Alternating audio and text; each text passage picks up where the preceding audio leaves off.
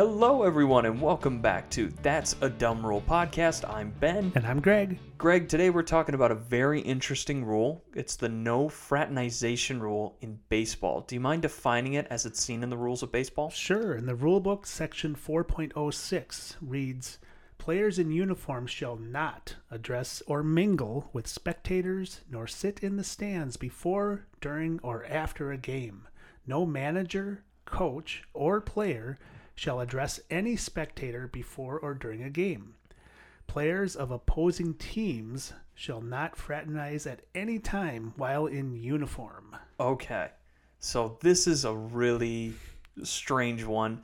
How would you define this to somebody just approaching baseball for the first time? So what it really means is one team cannot talk to the other team or to any fans, right? So if you go to a game and maybe you get there a little early, right? So the teams are on the field stretching out, that kind of thing. A player from one team is not allowed to talk to a player from the other team. They're just not allowed to talk to them. Okay.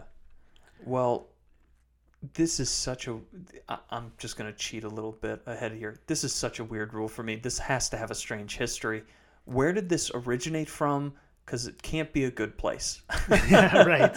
It was not a good place. So this actually goes back to the 1919 World Series, where the White Sox basically cheated. They threw the games basically and got caught by doing that. Okay. Back in 1942, the rule was put into place that says you can't mingle with the fans or opponents, but you can give them progress of the game updates or give the name of a player.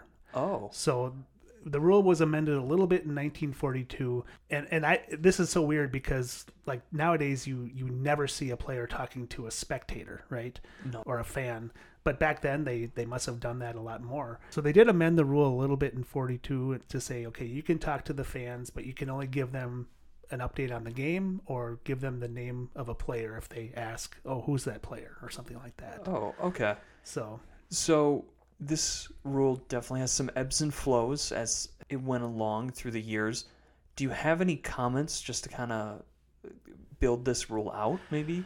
Well, it all started with the 1919 World Series, and the idea was that they didn't want players giving away strategy or secrets. So if one team was going to throw a game, they don't want them talking to the other team and telling them that's what they're going to do, right? So that's where the rule all came into play. Obviously, it's not enforced nowadays, but that's really the history behind it and why it's in the rule book. I will say it is not enforced. It's not. I mean, if you go to a game, you're going to see players from opposite teams constantly talking to each other, whether it's at batting practice before the game, if they're out on the field stretching before the game, even during the game. If there's a runner on first base, he's talking to the first baseman. I mean, they just do, right?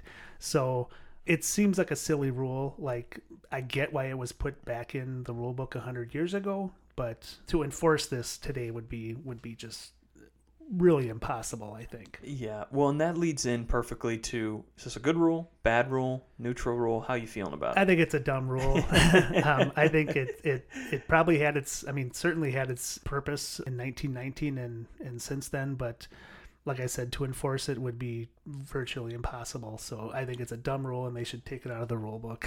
Yeah, I completely agree. We found a dumb rule here in baseball. Right. There's just so much talking going on throughout the game anyway. They're not enforcing it. There's no reason for this rule to exist now because cheating has taken on so many other forms than just talking on the field. Right. So I think that this is just, it's only wasting space in the rule book. Absolutely. So this is truly a dumb rule. Yep. But with that, do you have any parting thoughts before we head out? No, I think that's it. Awesome. Well, thank you guys so much for listening and tune in next time for another dumb rule.